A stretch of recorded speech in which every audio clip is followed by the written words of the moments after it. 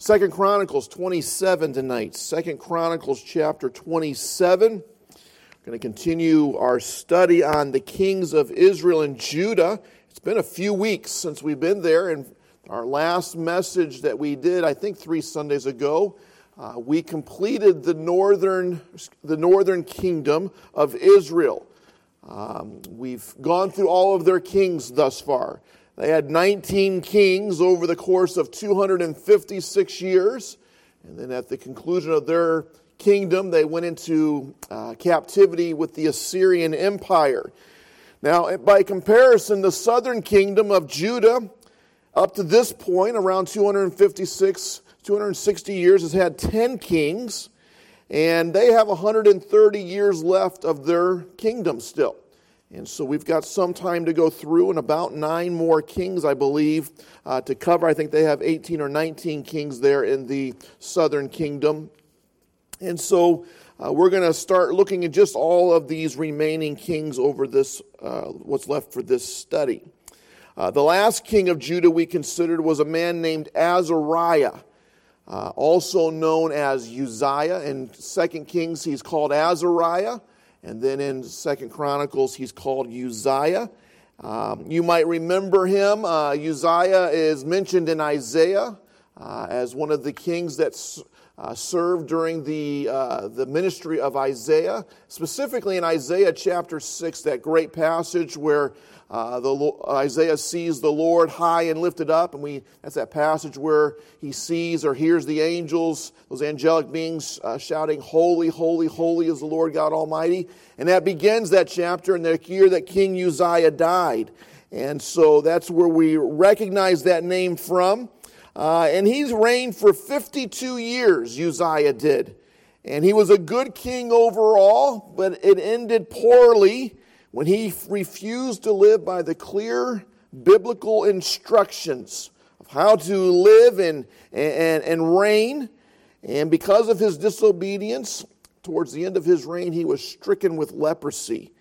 And the last years of his life and reign were limited and were shared with his son Jotham. And we're going to go ahead and look at Jotham this evening. And so notice with me the last verse of chapter 26, and then we'll read the 9 verses of 27.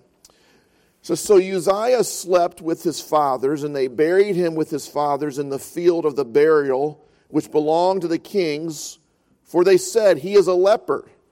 And Jotham his son reigned in his stead. Jotham was 25 years old when he began to reign, and he reigned 16 years in Jerusalem. His mother's name was Jerusha, the daughter of Zadok. And he did that which was right in the sight of the Lord, according to all that his father Uzziah did. Howbeit he entered not into the temple of the Lord, and the people did yet corruptly. He built the high gate of the house of the Lord, and on the wall of Ophel he built much. Moreover, he built cities in the mountains of Judah, and in the forest he built castles and towers. He fought also with the kings of the Ammonites and prevailed against them. And the children of Ammon gave him the same year 100 talents of silver and 10,000 measures of barley. So much did the children of Ammon pay unto him, both the second and the third. So Jotham became mighty because he prepared his ways before the Lord his God. Now the rest of the acts of Jotham and all his wars and his ways, lo, they are written in the book of the kings of Israel and Judah. He was 25 years old when he began to reign, and he reigned 16 years in Jerusalem. And Jotham slept with his fathers, and they buried him in the city of David. And Ahaz, his son, reigned in his stead. This evening I'm going to give you 3 points tonight for us to consider about Jotham. We're going to consider tonight the content is brief about Jotham. Number 2, his conduct was biblical. And then number 3, his completion was blessed. Content is brief, conduct was biblical, and his completion was blessed. So this first thought, the content is brief about Jotham. In fact, it was a challenge for me. As I read, I have 9 verses here in chapter 27 of 2 Chronicles. And over in 2 Kings chapter number 15, there are 7 verses that are basically a repeat of these 9 verses about Jotham. There's not a lot of material out there on him. I even went to Google, and I couldn't find a whole lot on Jotham. All right? There's just not a lot out there on him. Now, when we say that, it's not a negative. It's not a criticism. It's just there wasn't a lot to pull from. But it's not because, the content is not limited because he was an evil king. Notice verse number 2. And he did that which was right in the sight of the Lord. He was a good king. In fact, you won't find a negative thing written about him. Everything is positive. Everything is good. Everything is above board. And so his limited content is not based upon being an evil king. It's not because he had a brief reign. Look at verse number 8. He was 25 years old when he began to reign, and he reigned 16 years in Jerusalem. Now, certainly not as long as some kings. His father, in fact, Uzziah, reigned for 52 years. But it's not brief either. He had 16 years of reigning as the king of Israel. And really, there was a period of time that he was co-ruler with his father, Uzziah. He ruled while Uzziah could not because of his illness of leprosy. And so this briefness is not because he had a short reign. This content is not brief because he was not active. Again, look at verses 3 through 5. It talks about him building the high gate of the house of the Lord. And then also on the wall of Ophel, he built much. Moreover, he built cities in the mountains of Judah, and in the forest he built castles and towers. He fought also with the king of the Ammonites, and the children of Ammon gave him these taxes there. And so we see that he was a busy and active king, both in building and in military battles. The content is not brief because he wasn't successful. Verse 6, Jotham became mighty. He was a successful king. Nor is the content brief because he was not godly. Again, it says because he prepared his ways before the Lord his God in verse number 6. And again in verse number 2, he did that which was right in the sight of God. So although we have limited content about this man, I think it's a great reminder for us that there are a lot of strong believers out there, and there have been a lot of strong believers and Christians that sometimes just don't get recognition. And by the way, that's okay. I don't think anybody ought to be looking for recognition. Nobody should be looking to elevate themselves, and certainly he was not. But remember this, God is always watching. God is always looking. A couple of years ago when we had our spring revival, we brought in various men that one year that had grown up at Heritage or had a time of tenure here at Heritage. And the very first one we brought in was Pastor Chris Edwards, who obviously grew up here. And I don't remember the passage, I don't remember where it was, and I'll just paraphrase the idea of his message in that opening meeting there was, he was reminding us that God knows even the wall builders, even the people that are out there doing the menial task, God knew their names and God knows about them. And so even if you're not recognized, even if you're not publicized, even if nobody knows for sure what you do, know this, God knows. God's watching. God is looking. We were just back in Pennsylvania this last week, last Sunday through Wednesday. I preached this meeting there. It was their 36th anniversary at this church that I had pastored from 2002 to 2010.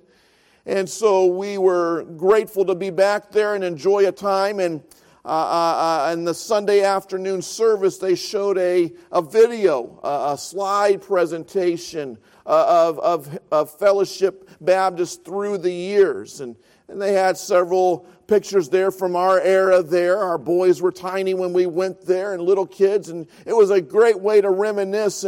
But one of the pictures that touched my heart the most was about a lady you've never heard of.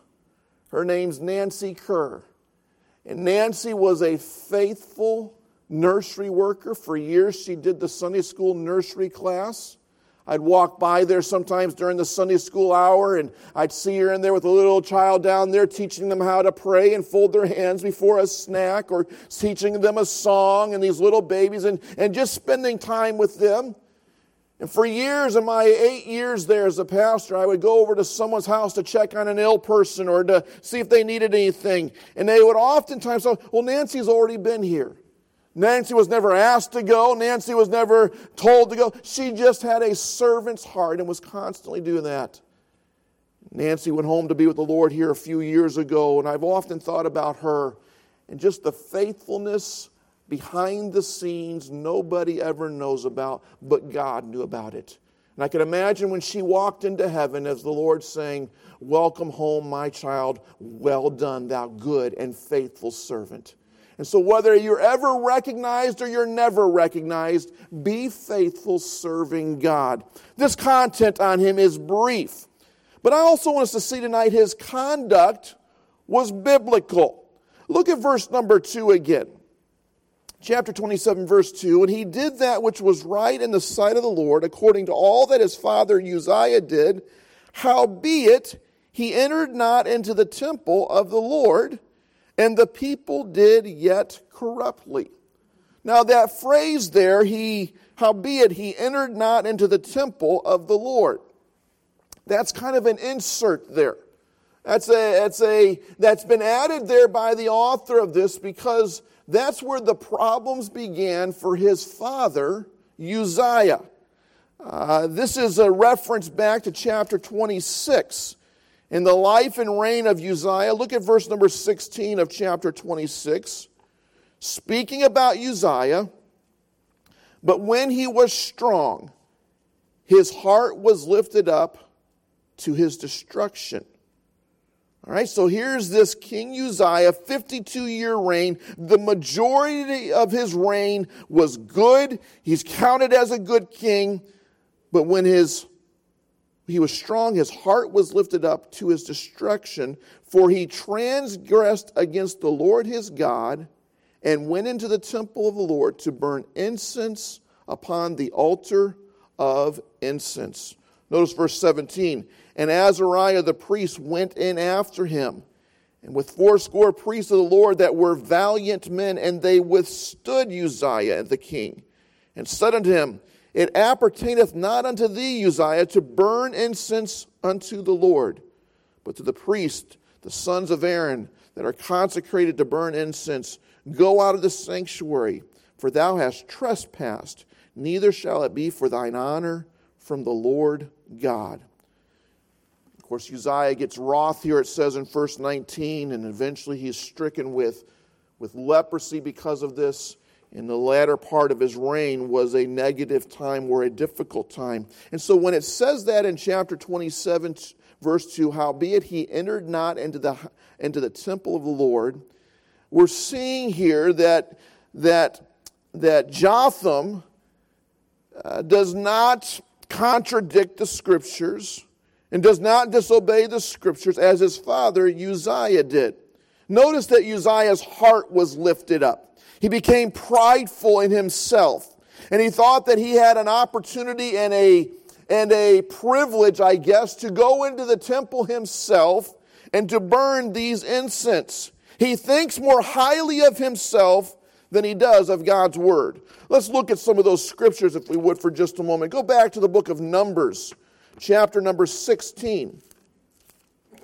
Numbers chapter 16, and notice when the instructions are being given about the temple and about the procedures of the temple, notice what is said in verse number 39 and verse number 40. It says, and Eleazar the priest took the brazen censers wherewith they that were burnt had offered, and they were made broad plates for a covering of the altar, to be a memorial unto the children of Israel, that no stranger, which is not of the seed of Aaron, come near to offer incense before the Lord, that he be not as Korah, and as his company, as the Lord said to him by the hand of Moses. In the middle of verse number 40, that no stranger, which is not of the seed of Aaron, come near to offer incense before the Lord. Jotham is not of the seed of Aaron. Aaron is of the tribe of Levi.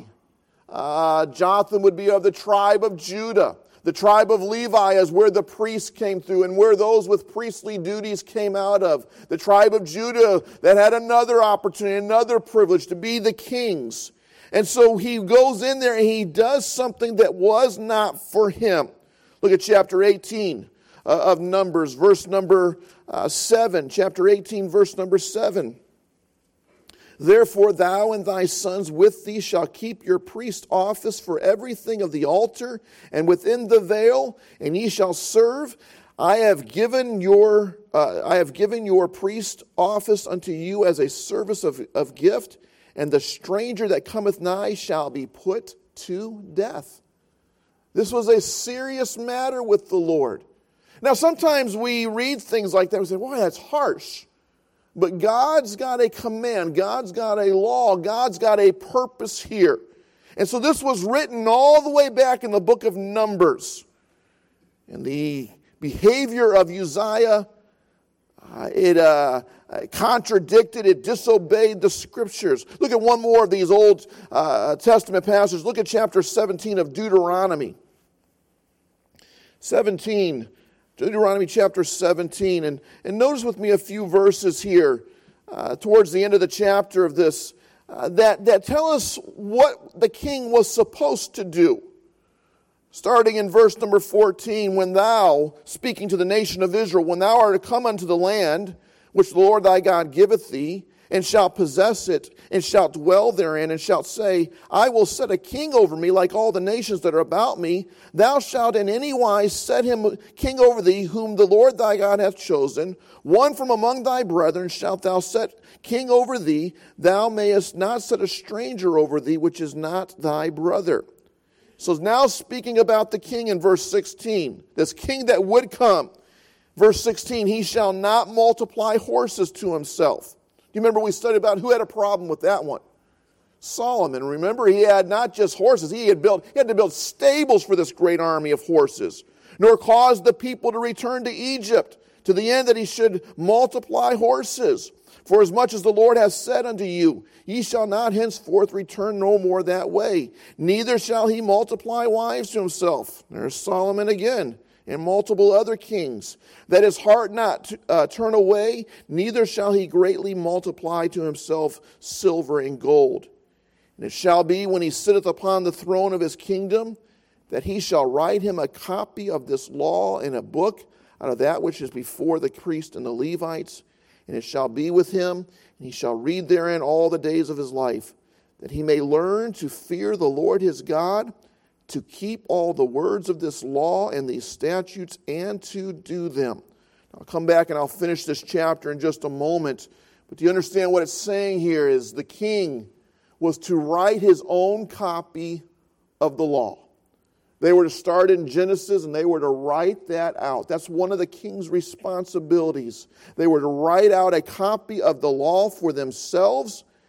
It says there in verse number 19 in the middle that he may learn to fear the Lord his God, to keep all the words of this law and these statutes, to do them, that his heart be not lifted up above his brethren, and that he turn not aside from the commandment to the right hand or to the left, to the end that he may prolong his days in his kingdom, he and his children in the midst of Israel. So here's this command of what the king was to do. And one of the benefits of that, it would keep his heart from being lifted up. And that's exactly what Uzziah was accused of back in chapter number 26. But when he was strong, his heart was lifted up to his destruction. It appears that Uzziah has quit recording the Word of God. He's quit writing the Word of God. He's quit listening to the Word of God. His heart gets lifted up, and he forgets what the Word of God said. You're not allowed in the temple. You're not allowed to burn incense. And thank God for these priests that stood to him, right? These 80 men, these valiant, these brave men that stood up before the king. This is not where you're supposed to be. You're trespassing. Now that's what Uzziah did. And his son does not follow in that stead. And that's why that little interjection is placed there in chapter 27, verse number 2. Howbeit he entered not into the temple of the Lord. And so we see that he had a conduct that was biblical. He followed the Scriptures. So his content about Jotham is brief. The conduct that is described is biblical. And then his completion is blessed. I began there in chapter 26, verse number 23 of the last verse of 26, where it says, "So Uzziah slept with his fathers, and they buried him with his fathers in the field of the burial which belonged to the kings, for they said, he is a leper." This is describing for us here that Uzziah was not allowed to be buried in the royal cemetery. He could be buried next to it, but not in the cemetery of the kings. And it was because he was unclean. He had contracted this disease of leprosy, and so they do not bury him. This was a final negative curse that was placed upon him because of this disease. But when Jotham dies, notice again in chapter 27, verse number 9, "And Jotham slept with his fathers, and they buried him in the city of David. And Ahaz his son reigned in his stead." And this qualification is not given to Jotham. And he was able to be buried in the royal cemetery. And so his completion was blessed. He obeyed God. He ruled for these 16 years. And God said, "I will reward you with your burial," and he received those honors. Now, as I considered this, I realized Jotham only lived to 41 years old. Here's a good, godly king. It appears he's done everything right, nothing negative written about him. And yet he dies at 41 years old. He only reigns 16 years. Do you ever wonder that? Someone young, productive, active, serving for the Lord, and we hear about or we experience it in our own lives. We know somebody that passes away at a young age and we think, wow, they're so young. Seem to be doing so. Am I the only one that thinks that? Everybody's looking at me very spiritual here tonight, like we don't think that, Pastor. I question that sometimes. I remember I had a preacher I used to listen to when I was a young pastor. I got a bunch of, it tells you how long ago I was a young pastor. I had tapes of him, and I would listen to these tapes of this preacher. And then I found out this preacher died of a massive heart attack at 39 years old. He was pastoring a great church in Florida. They were growing. They were flourishing. By all outward accounts, things were going wonderful. And I don't know if there was anything hidden. I don't know if there was something behind the scenes I didn't know about. But to me, I was like, wow, I can't believe this guy died. And I would question that in my mind. And so I meditated on these thoughts here for a while on, man, he was only 41 years old. He appears to be a good king. He's leading the nation in the right direction. So why does God take the young and godly? And here's some thoughts that came to my heart and my mind as I searched around and read and studied some things. Let me share with you three thoughts for us to consider this evening. First of all, death for a believer is not a tragedy for that believer. It may be difficult for us, but after that believer dies, that's the best day of his whole entire life. You know, even if he was living a good and productive and wonderful life, wasn't suffering, when he leaves this world, he is immediately in the presence of God. He's at home. He's in heaven. And there's this amazing thought of what he's just, or he or she has just experienced in those few moments there. And so although it may be tragic to us, it may be difficult for us, the death for a believer is not a tragedy. They're just home before we are. They've made it there. And what a wonderful thought that is. Can you imagine those first moments in heaven? You take your last breath here, and whether your eyes are closed or I don't know how it can even be, but just in that next instance, here you are in a place that we would have a hard time giving a very accurate and good description of. But there you are with the Lord. I saw a picture years ago. I think it was called First Day in Heaven or something. And this artist was able to capture this joy in this little girl's smile and eyes. And you can't see the face of Jesus. Jesus is hugging this girl, and her face is buried into his shoulder, but you can see her eyes and her smile, and you see the back of the one that's representing Jesus. And I think, wow, what joy that must be for these individuals that make it to heaven. And so, number one tonight, death for a believer is not a tragedy. Even for those that died while living a healthy and good and productive life. Listen, we would not wish them back to this world after being 5 seconds in heaven. They've just experienced this wonderful place, and we would never wish them back to this earth. So death for a believer is not a tragedy. Death for a believer, I believe, is on God's time. Hebrews chapter 9 speaks of an appointed time. It's appointed unto us once to die, and after this, the judgment. And so the death of a believer is on God's time. God gives them an amount of time, or gives us an amount of time, whether that is 20, 30, 40, 60, 80, or 100 years old. God gives us a limited amount of time for us to accomplish what God wants us to accomplish. But when God wants us home, it's time to go. And so death for a believer is on God's time. I thought of this. Death for a believer is an opportunity for an ongoing testimony. Again, just sharing a quick testimony with you from Brother Chris Edwards' church. I was down there this last fall preaching at Ambassador Baptist College and went to Graceway's Wednesday night church service while we were down in North Carolina last fall. And I preached that night, and I met a guy and a wife, a husband and a wife, a dad and a mom that last year had lost their teenage daughter. She had gone through cancer, and I couldn't get all the numbers exactly right and all the details exactly right, but at any rate, they figured out real quickly they would never be able to host the funeral at their church because it would not be big enough to hold the amount of people they were expecting. So they reserved the gymnasium at the public high school there, and literally hundreds and hundreds and hundreds of people, well over 1,000 people, came to this funeral service for this little girl that had gone through so much. And dozens of young people got saved that day because of this amazing testimony of how this girl went through this awful battle of cancer.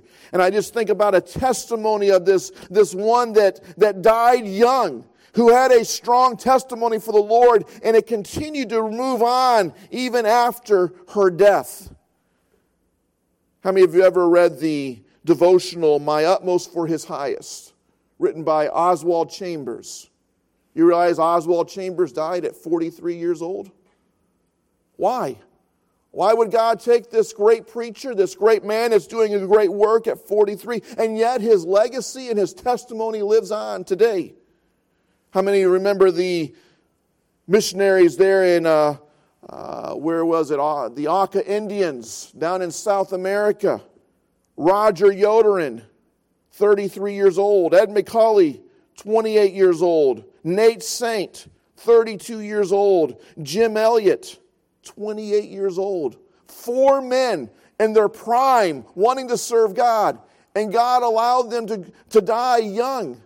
And yet their testimony lives on to this day and has impacted millions of people through various books and articles and testimonies.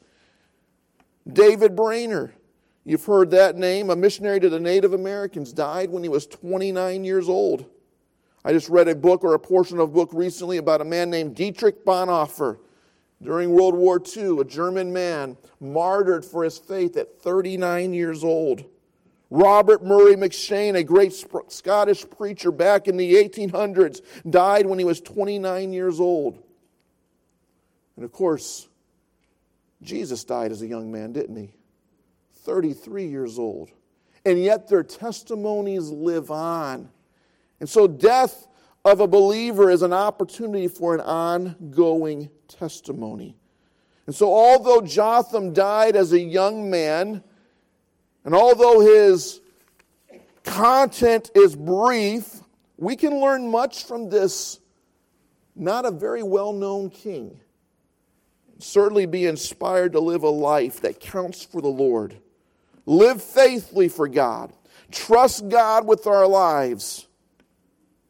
It may be difficult for those that are left behind when they lose a loved one, but oh, the thought of having a loved one at home in heaven certainly does bring peace, doesn't it? We certainly can go on and live our lives knowing God is in control and God is a sovereign God that we can trust and believe in. So those are a few thoughts I received from this study of Jotham. And I trust tonight that we'd be inspired to live a faithful and fruitful life for the Lord for as long as He gives us. Whether that's just a short amount of time or He gives us decades, let us be faithful serving the Lord. Let's bow our heads and close our eyes this evening. Heads are bowed, eyes are closed. Perhaps your heart was touched this evening about your life. It truly is a vapor, isn't it? We're here for a short time, especially in comparison to all of eternity. God's given you an unlimited amount of time. Are you living it in a way that if you went home tonight, you'd have a testimony? You'd have a legacy? If the Lord took you home this evening, would there be a legacy about your life? Did you touch some people? We all have an opportunity to touch somebody, and I trust that our lives are doing that. Let's learn from these examples that we've heard from this evening. Father, I pray tonight, Lord, you take these few moments of this invitation. Lord, you'd work in our hearts. Help us to be obedient to you. Lord, help us to be living for you and using the opportunities that you give us, God. In Jesus' name. Heads are bowed, eyes are closed as the piano begins to play. The Lord's touched your heart. The altar's available for you this evening.